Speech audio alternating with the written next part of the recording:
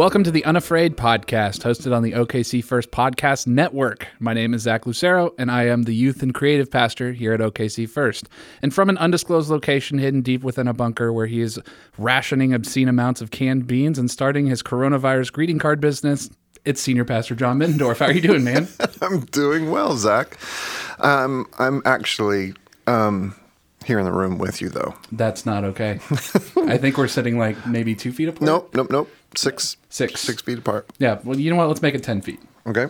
Yep. So listeners, we are 10 feet apart and we're not even looking at each other. So also virtually in the room, we have beamed in from space our guest today, who is General Superintendent.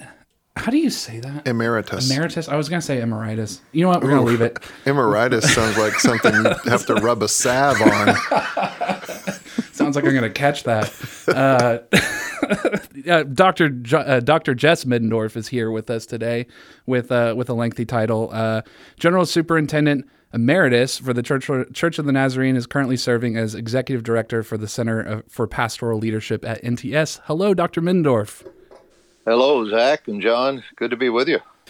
Good to be with you, Dad. And, right off the bat here. Wait. You guys are related? Yeah. I just thought it was a coincidence, like the last name thing. There's a lot of Middendorfs out there. I thought so. Yeah. They're on every street corner. Yeah, tons of Middendorfs. Gosh. Okay. Dad, America wants to know, and of course we've read on the newspapers, but if you could cover for us here why it is that you were fired from the general superintendency right quick, that would help us. Maybe the truth should be known. I left the room before they gave me a chance not to. That's good. That's awesome. So not fired. No, not fired. You've heard it here first. I'm going to clear that up. was Also not As I've been reminded of several times, I aged out. Wow. Man. Did Zach do that? I probably did when I was 2.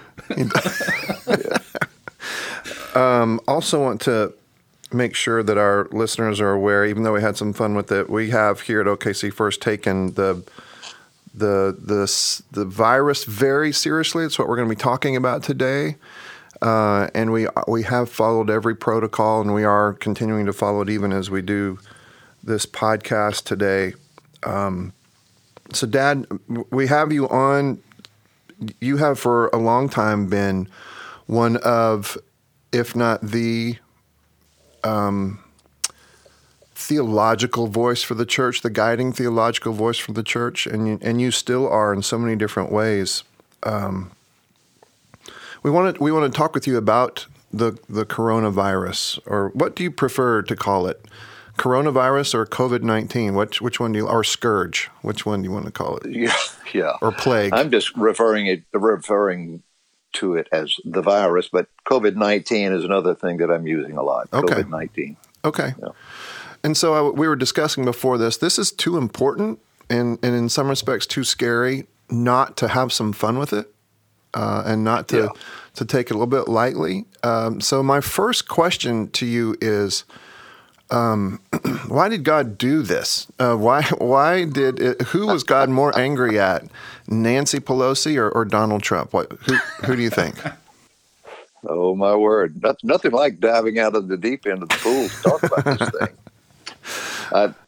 I woke up this morning, literally this morning, woke up early, and the first thing on my mind as I got up was John chapter 9, the story of Jesus and his disciples coming across a man who was born blind. And the disciples asked the intriguing question, intriguing to me, because who sinned, this man or his parents, that he would be born blind? How could this man sin before he was born to be born blind? Was this God's judgment on his parents for their sin of some kind? And Jesus immediately defers or deflects the question. In some of our English translations, it sounds as if he said God did it so that he could get glory. I think what Jesus is trying to say is this. This kind of stuff happens in a broken world. It's a broken world. But God can get glory from it if we become the channels through whom God can work.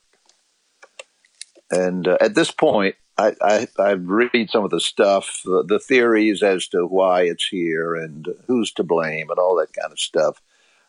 In my mind, that is utterly pointless.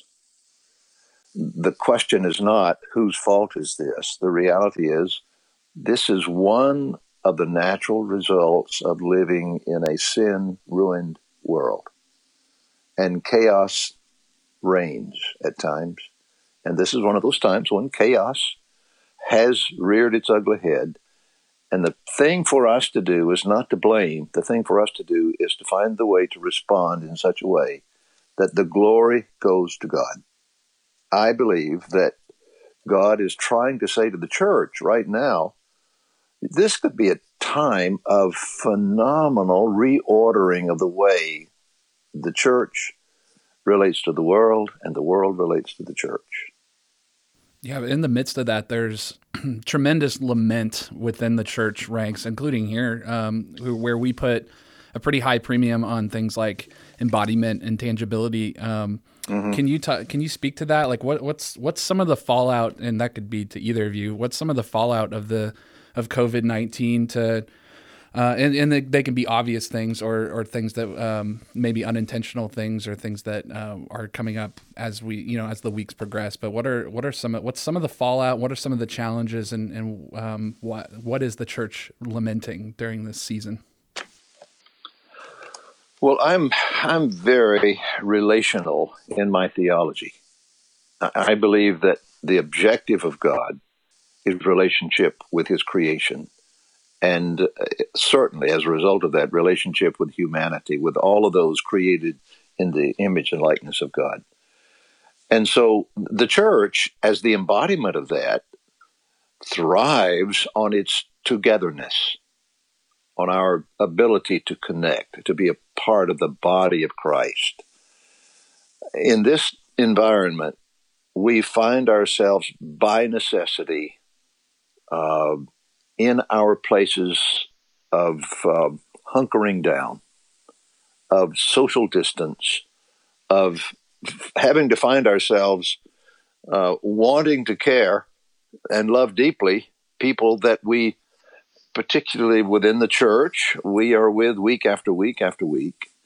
And suddenly, whatever we do for the body of Christ, we have to do remotely. And I think we all should grieve that. I grieve that. But I think one of the things that I'm also looking forward to is when we can get back together and shake hands and embrace one another. I think that could be a remarkable experience for the church to be back together again. Yeah. We're already starting to say in all of our communications, hey, this is a season, and it might be a long season, but it is a season that will come to an end. And we will at some point be back together to do what we do, which is to embody the very presence of God among us. Yeah. And I think you are starting in the right place. In my opinion, for us to have this conversation, we need to start with hope. Mm-hmm. We can't afford to start with despair. Right. Is this disease serious? Obviously, it's serious. You think of the family in Pennsylvania who this morning, one family has lost 2 members to death already today. Oh. And several others are infected. And you have to know that the grief in that home is extraordinary. But I don't think we need to fear what is going on here to such an extent that we are in despair. If we believe what we say we believe about God, He is not contained in a temple someplace, in a cube that is hidden away from everybody behind thick, dark curtains. God has been released from that, and the meeting place of God became His Son. And since Pentecost, the meeting place of God is with all those who know Him and are filled with His Spirit, and God is in every place right now, every place. Wherever there are people, God is. Yeah. And we need to be able to celebrate the fact that while we are separate from one another, we still are the body of Christ. And we are able to function as the body of Christ. And through the miracle of what we're doing right now, you're in Oklahoma City, I'm in Kansas City, and I'm looking at you two. It may not be the most pleasant thing I've ever done, but I'm looking at you two. What in the world? Unnecessary shots. Man. But we're talking.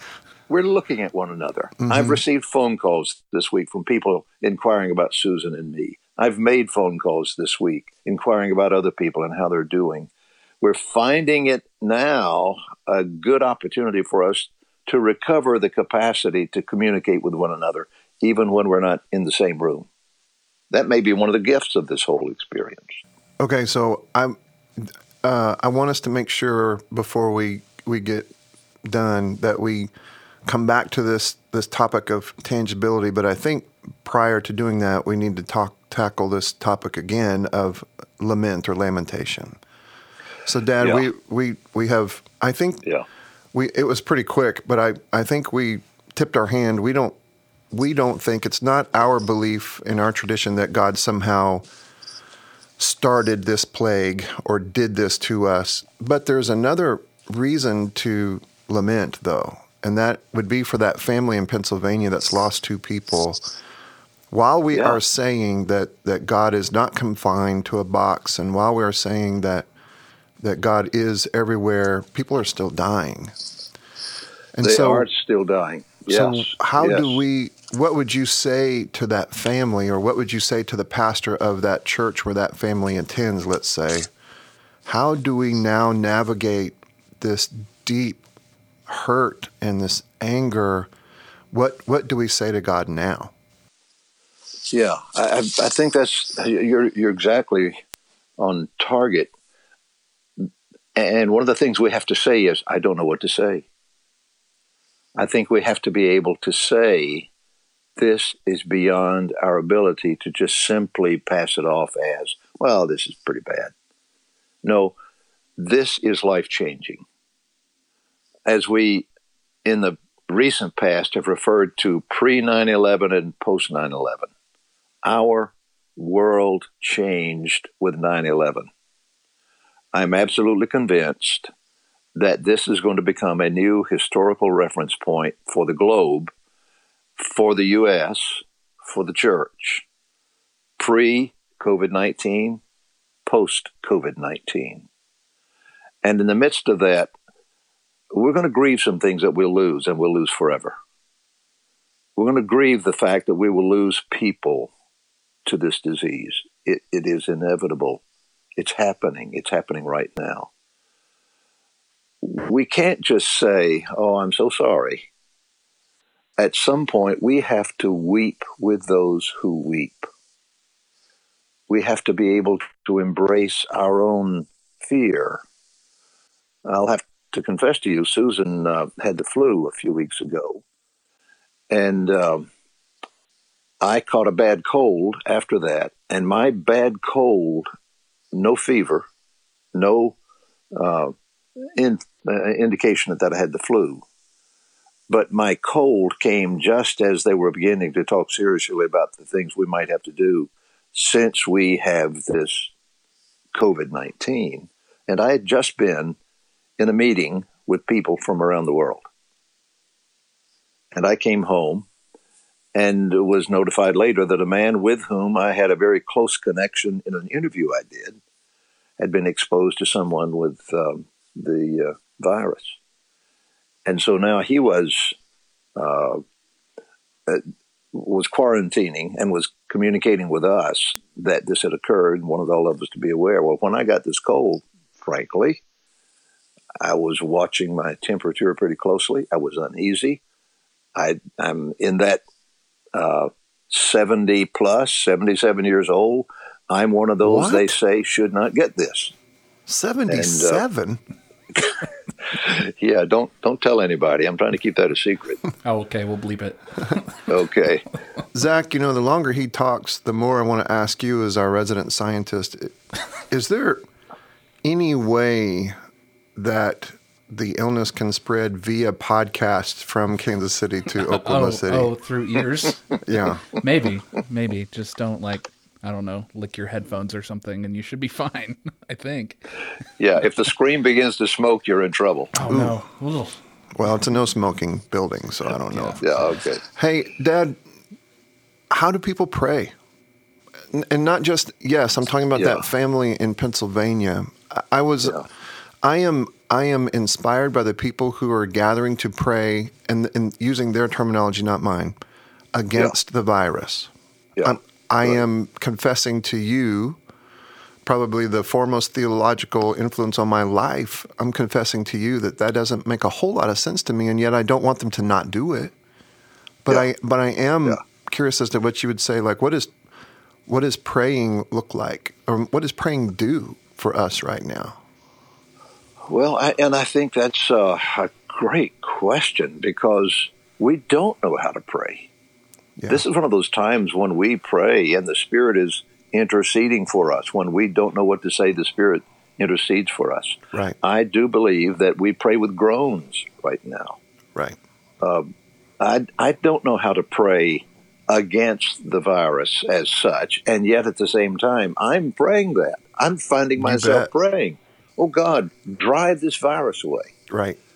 But at the same time, I think another prayer we have to pray is, Lord, calm my fear.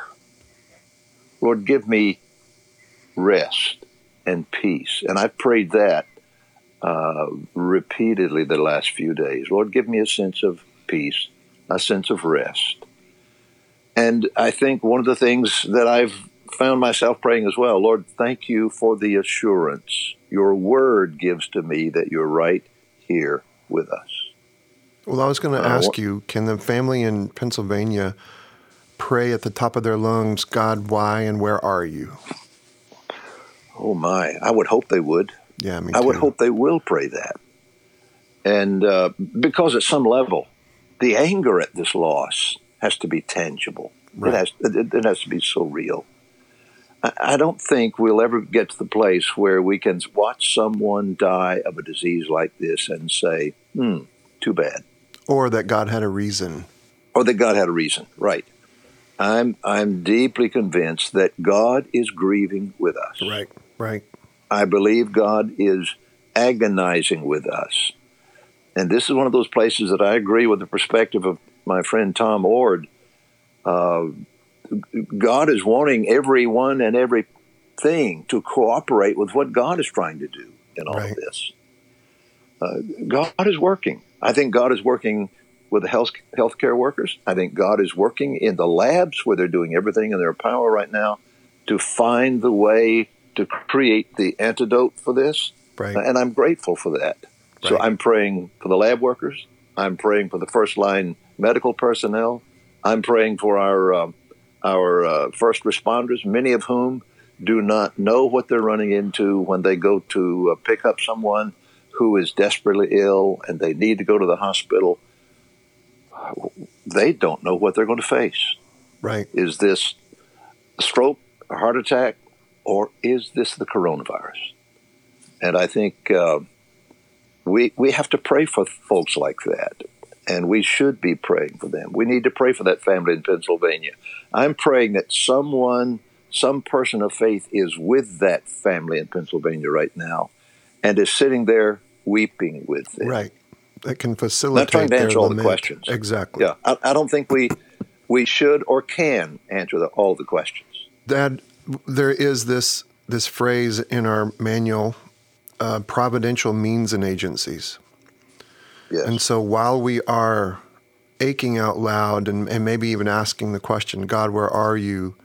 Our doctrine, our theology, especially as it has to do with providential means and agencies, might mean that we can look around and see the fingerprints of God in the person who is working so hard, maybe all night, working for a vaccine, toward a vaccine, or the worker who is restocking shelves at the grocery store, right?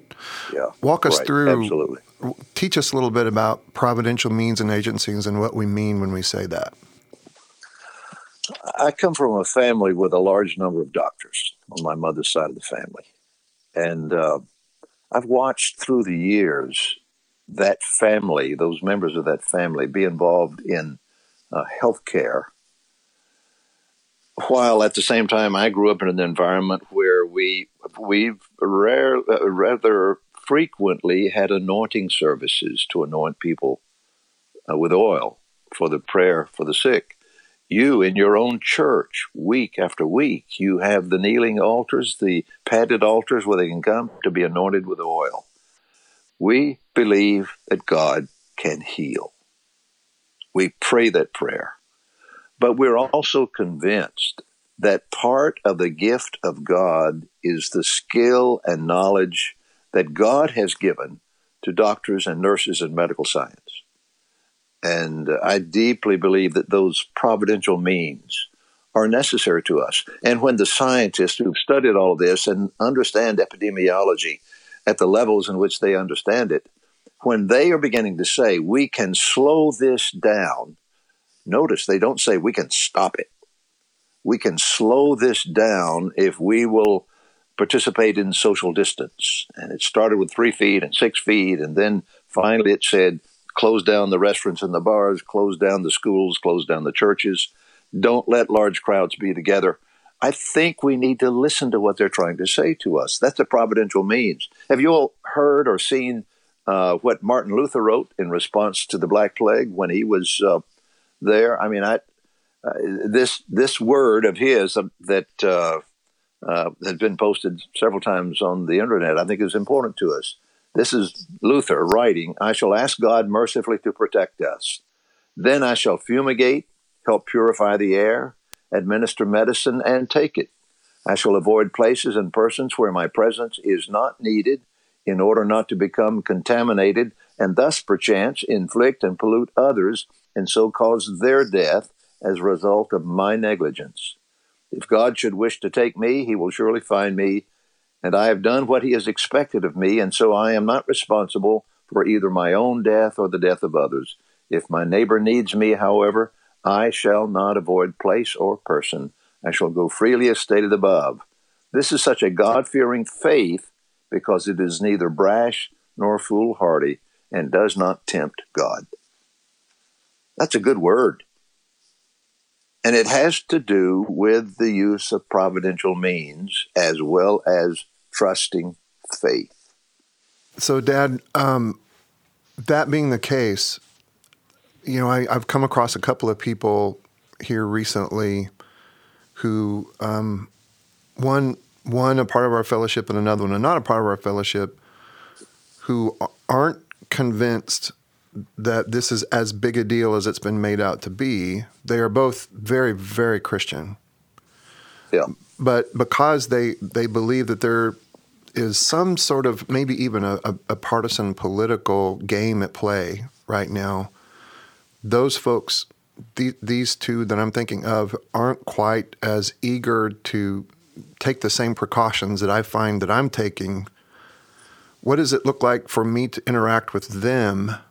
In one case, we heard of a story of a family it's a blended family, and one of the parents is not taking COVID-19 very seriously and is not undergoing any of the protocols, and then he sends all the kids to the other spouse, and where she is taking it very seriously, and she doesn't really know what to do. What does that interaction between the believer and the non-believer look like now? Yeah, and you know, the believer and the non-believer as relates to this whole disease experience is a delicate tightrope for us. We, as the people of God, have always to remember that our guiding principle for our interrelationships with all of these people is love, joy, peace, patience, kindness, goodness, faithfulness, gentleness, and self-control. Holy love must guide our responses to both sides of that divide. I understand those who fear that this is more political than it is epidemiological, and I can appreciate some Christians who feel so strongly that if we just pray against it, we will fix it. Right.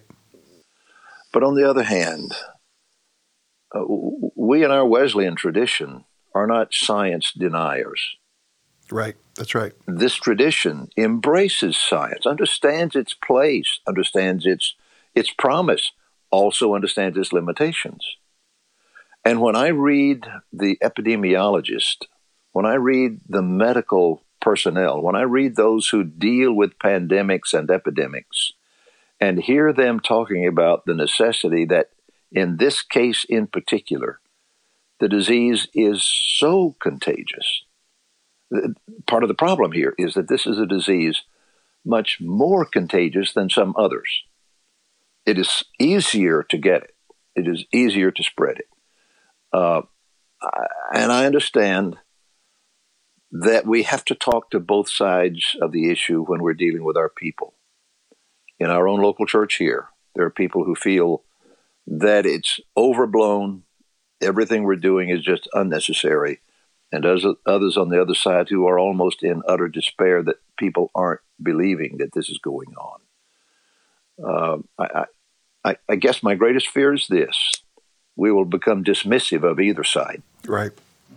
We have to be able to be the people who can minister with grace to those who feel either way, but yet hold to our conviction that science is not opposed to faith. Faith is not opposed to science. And we need to listen carefully to those who are trying to tell us we can help this thing. The spread of this disease is not going to be stopped. I mean, we're not going to stop it. If we can slow it down so that we don't have the kind of spike, and we've all seen what they mean when they talk about let's lower the hump. Let's not have all of us sick at the same time. I don't think they're saying lower the hump. I have, I think it's weirdly dirty. Bend the curve. I cannot believe Zach. Unbelievable. Wait, me or him? Dad, I'm going to have to issue a staff citation to Zach right there. Just wow. Am I not allowed to say that on the airwaves? I was just going to say bend the curve. You had to take it all the way there. It's unbelievable. Sorry. Wow. Yeah. Unbelievable. I'm still committed to my language. I think lower the hump is better. Sounds like a Geico commercial with the camel in it somewhere. It does, doesn't it? It does, indeed. Yeah. I still have the image of 24 camels lined up in the back of a truck on their knees, all of them tied down, driving down the highway in Ethiopia. And to see 24 humps sticking up out of that truck, hump is embedded in my memory. Wow. That should go on your business card right there. What a story. Oh my gosh. I don't know what to do with that anecdote. You may want to cut that one out. No, we're leaving that. Edit. No. And edit. You're okay for me to ask? Go ahead, Dad. I love watching you just have a conversation with Dad. Yeah, go ahead, Dad. I'm sorry. Yeah, well, just back to the whole idea. We've got to minister to all our people. The church can't pick and choose. So we've got to minister to those who feel like we're overreacting and say, well, we may be, but we're going to err on the side of caution. We're going to have to help those who are in such despair that they're afraid that every person they come in contact with is already infected, and they're going to inevitably get it. We've got to help those folks. Yeah. So we've got despair on one hand and dismission on the other. And we just have to deal with both of those. We're the church. We don't get to choose that. Our work is to deal with people, all people, wherever they are, the best we possibly can. And trust that the Spirit will guide us, give us wisdom, and help us to communicate appropriately with others. Hopefully, folks listening in are starting to understand. Folks who might be more familiar with me than Dad because they go to our church here are starting to hear where I get some of this stuff. But Dad, that helps me to transition to this next point,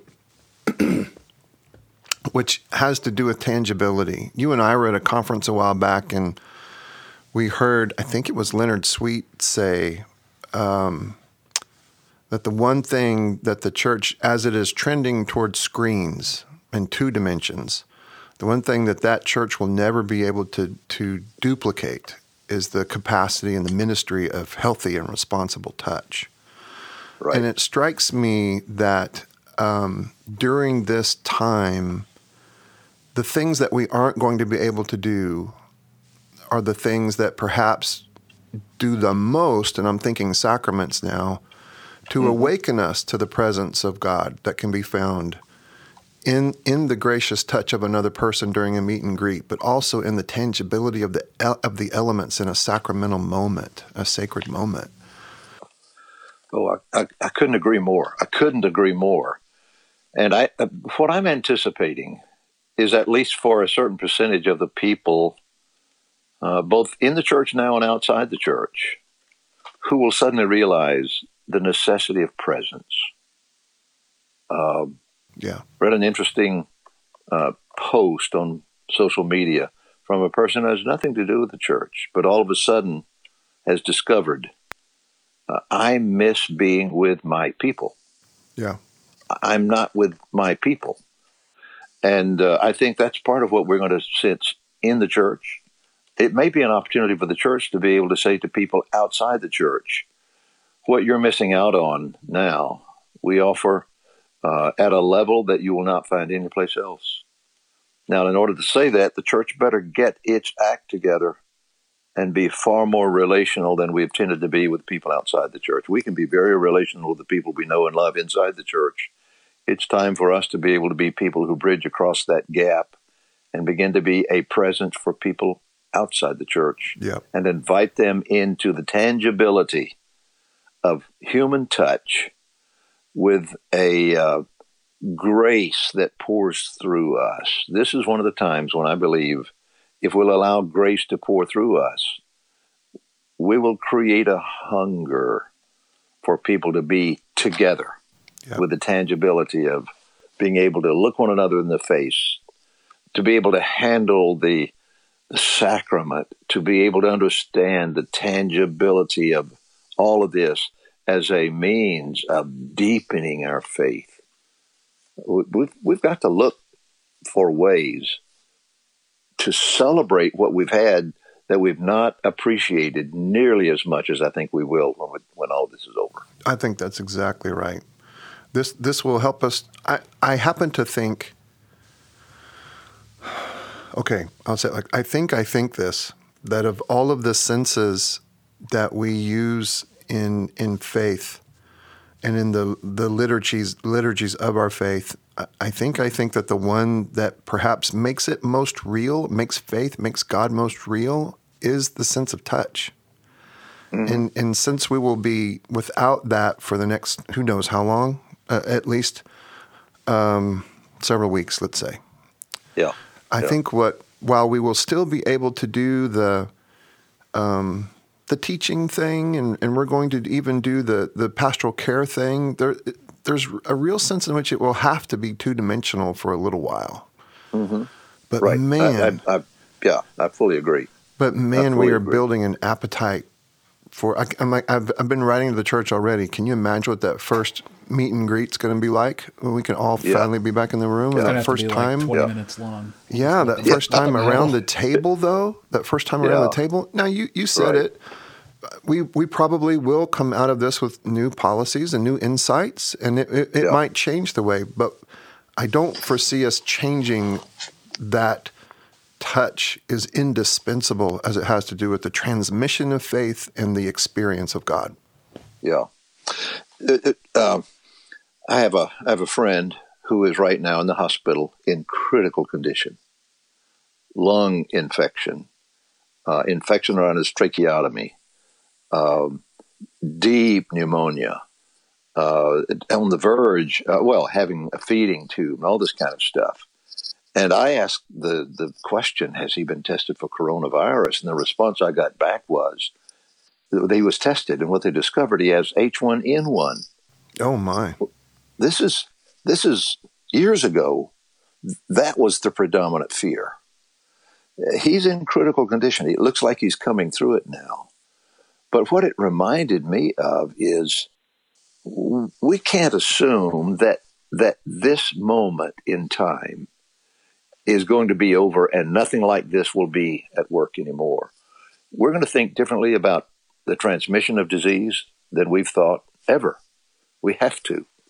The only thing that I think comes close to this would be the Black Plague in the Middle Ages and the 1919 Spanish flu epidemic, where millions of people died. And It changed the way people related to one another during that era. This will change the way we relate to one another in this era. We will not be the same when this is all over with, but the thing that we can anticipate is the relief of not being in isolation will be tangible, and we'll be able to get back together and enjoy what it means to be in communication and in contact with other people. I think that's going to be a crucial part of our recovery from all of this. And we'll have to ease back into it, because even yet, we will still have times when we're going to have to find out, how do we relate to one another when it's still likely that this disease continues to spread to different people. I spent some time in Asia and came to deeply appreciate what to me at first was strange. In Korea, they bow respectfully. In Japan, they bow. In India, so many times they put the hands together and bow. In Southeast Asia, I saw that a lot. In China, the hands together and the bowing, that kind of greeting. When all of a sudden it dawned on me, as strange as that was, I began to see a depth of intimacy in it. When people who were greeting one another, though they did not touch, they looked one another in the eye and then bowed toward one another. And the intimacy of that communication was profound. Once I began to participate in that, I realized it meant more to me than I ever dreamed it could. My typical response is to reach out a hand and shake hands. Yeah. Or if someone throws their arms around me, I will throw my arms around their shoulders. Yeah. But when you can no longer do that, how do you express the tangibility of my joy at being in relationship with you? I watched Dr. Don Owens, who was our first missionary in Korea and lived there for so many years. And I watched him later, many, many years after he left Korea. And he had become a professor at Nazarene Seminary, and then president of Mid-American Nazarene University, and then general superintendent. And I watched him in a number of occasions when he and Koreans that he knew from the past got back together. The intimacy of their communication, and they never touched one another. They would bow toward one another. And the reverential respect they expressed back and forth was so intimate at times, I almost felt like I was an intruder to be close enough to see it. How do we create that kind of environment when we get back together? Right. Shaking hands may not become the norm for a long time, but how can we look one another in the eye, acknowledge perhaps the hands in the attitude of prayer, or the perspective for prayer, the bow. Someone said to me the other day, maybe we get back to bowing and curtsying again. Not sure how that will work, but the tangibility of relationship, being in one another's presence, is going to be important to us. Just give us a quick guess, Dad. How long do you think it'll be before we can all get back to touching one another's faces again? I've been wanting to use that joke for weeks. For days, I guess. It feels like this has been going on for weeks. Years, really. It's only been going on for a week. Right now, it feels like months. Yeah, that Thunder game was only a little like a week and a day ago. A week ago today, we were doing that Breaking Bread event and thought that we had changed the world, only to be told, okay, now you can't do anything like that ever again. It feels like, Yeah. Okay, Dad. Well, go ahead. Sorry. It's going to be a while. I don't think we can afford to believe that this is over in 2 or 3 weeks. No, I don't think so either. But that makes this next question even more important then. Yeah. We ask everybody on these podcasts the same question.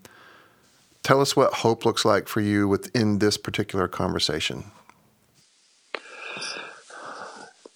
Hope, to me, looks like a recovery of the passion we have for relationship. I deeply believe in the concept of holy love. Not love as cheap and shallow as it is made to be in so many ways the term is thrown around in our culture today, but something so deep and meaningful and covenantal that if I say I love you, I would do nothing ever in the world to violate that relationship, that covenant that I have with you, because we both desperately need that kind of commitment to one another. So part of what I'm hoping to see, what I really believe, I am honest when I say this, I really believe we're going to have a pent-up hunger for relationship. And how we express that, so that we express the covenant we have with one another and the covenant with God. I go right back to Jesus' question from the Pharisee, what is the greatest commandment of all? And without hesitation, love God with all your heart, soul, mind, and strength, and your neighbor as yourself. On these two commands, the whole law and the prophets depend. I believe when we talk about holiness in our tradition, that is holiness at its best. Unqualified love for God, unqualified love for my sisters and brothers. Do you think that our churches will?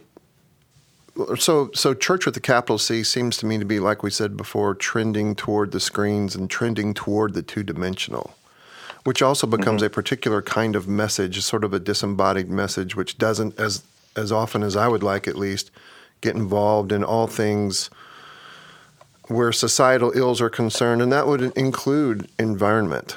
Do you think that which I believe to be a God-given ache is what you're talking about there, do you think that God-given ache might actually push us toward a fuller, more holistic gospel? I do. I absolutely do. Yeah. There will be some who love the idea of the screen, but I think they're going to be in the minority, frankly. I think the hunger, both within the church and outside the church, is going to be for relationship. Listen to the people talking about how much they miss the bars and the restaurants. Yeah. What can the church offer in its relational categories? What can the church offer? How can we better this? How can we improve on this? And I believe the church is going to learn a lot through this, and we could be a better church as a result of it. Again, capital C. The church can be better because of this if we'll allow ourselves to see beyond the limitations this has imposed on us into the potential for the future that we would never have had we not had this experience. This is why I think pre-COVID-19 and post-COVID-19 are going to be watershed expressions for us. We'll Totally be different. agree. Yeah. The God who makes lemonade doesn't necessarily throw the lemons at you, but helps you to make lemonade. Absolutely. And I believe that's going to be true. Who sinned, this man or his parents? Right. And Jesus said, you've missed the point. How can out of this we draw glory to God? And how he did it was, he said to the man who was blind, open your eyes. And he could see. It created such consternation for everybody else.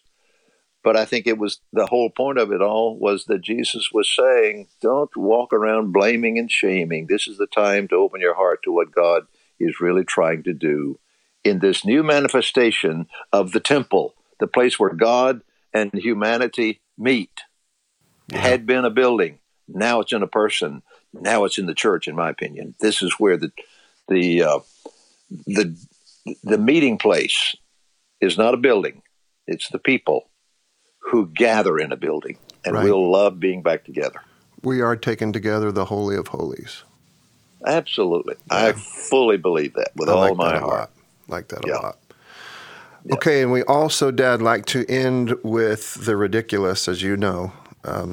Avid listener as you are to the Unafraid podcast. I think I said I'm an avid listener, and I've loved every one of them. Well, very good. Very good. So you kind of know what's coming. You've not been prepared for these rapid-fire questions.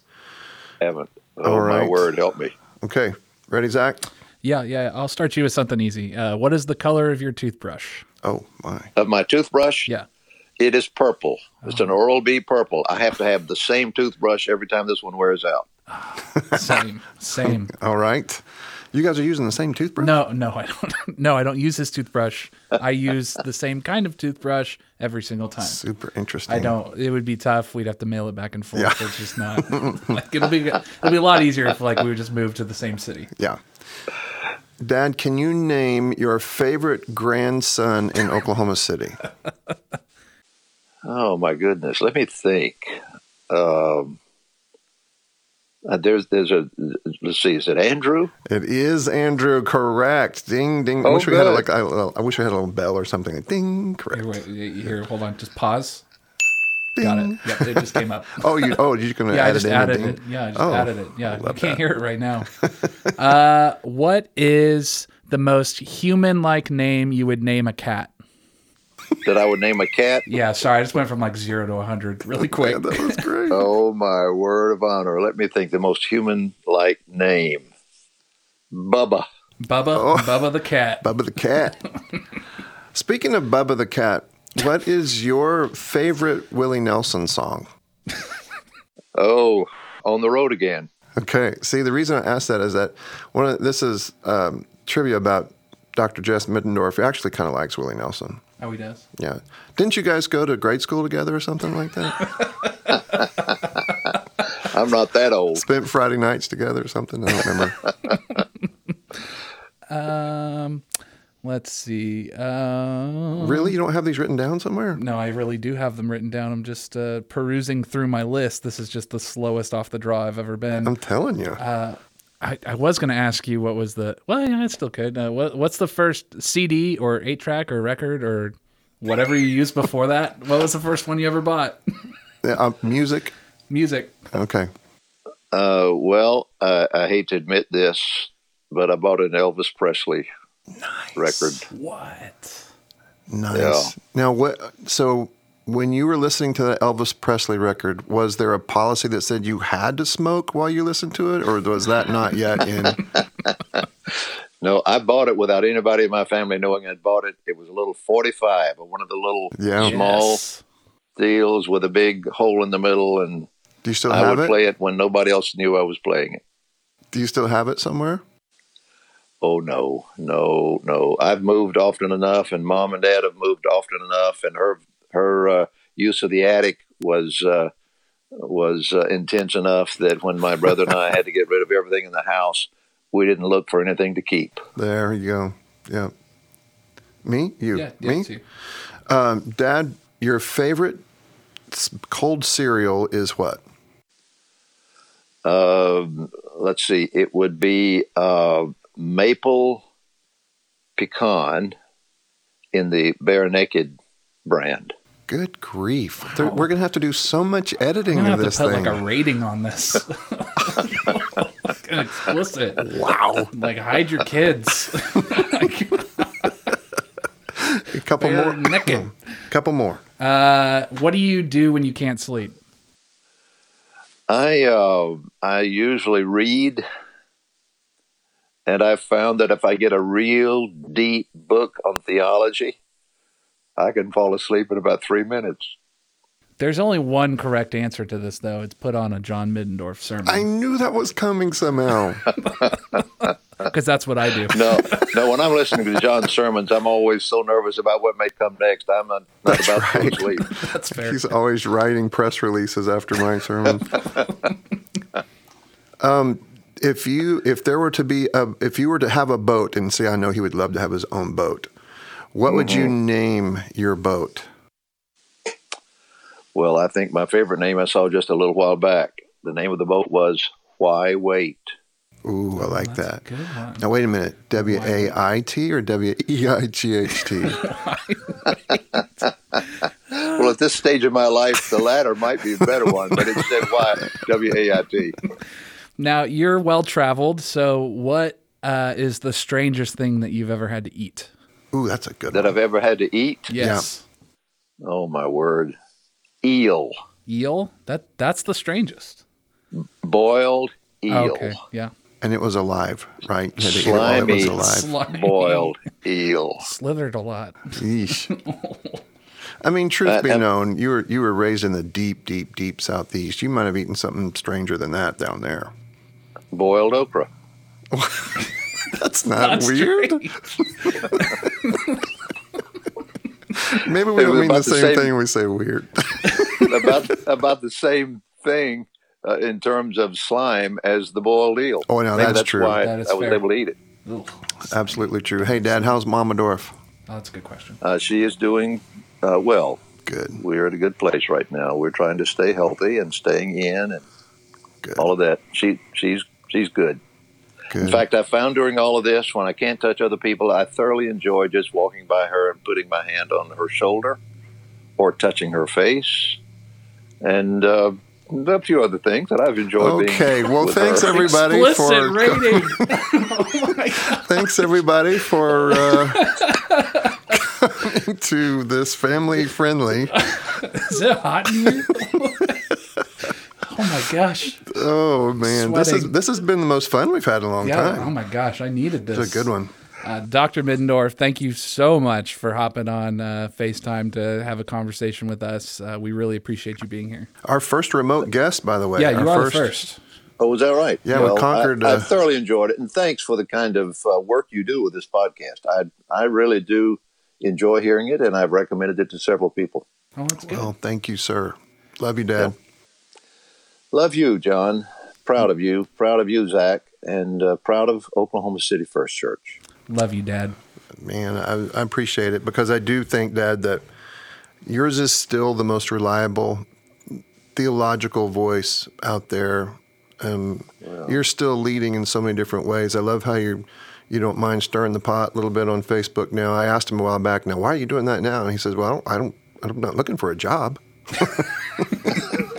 The gloves are off. Let's go. I like it. Hey, John, there's some things you're not supposed to talk about publicly. Oh, okay. We'll edit that out. Yeah, We'll take that out. everything in here will get it. We're probably just going to have to burn this It's podcast. going to be a 9-minute podcast. I'm just going to light my laptop on fire. All right. Thanks, Dad. Hey, love you. Thanks Love a you lot. too. Thanks, Dad. Love right. you. Okay. You're welcome. Bye-bye. All right. See ya. He just won't say I love you.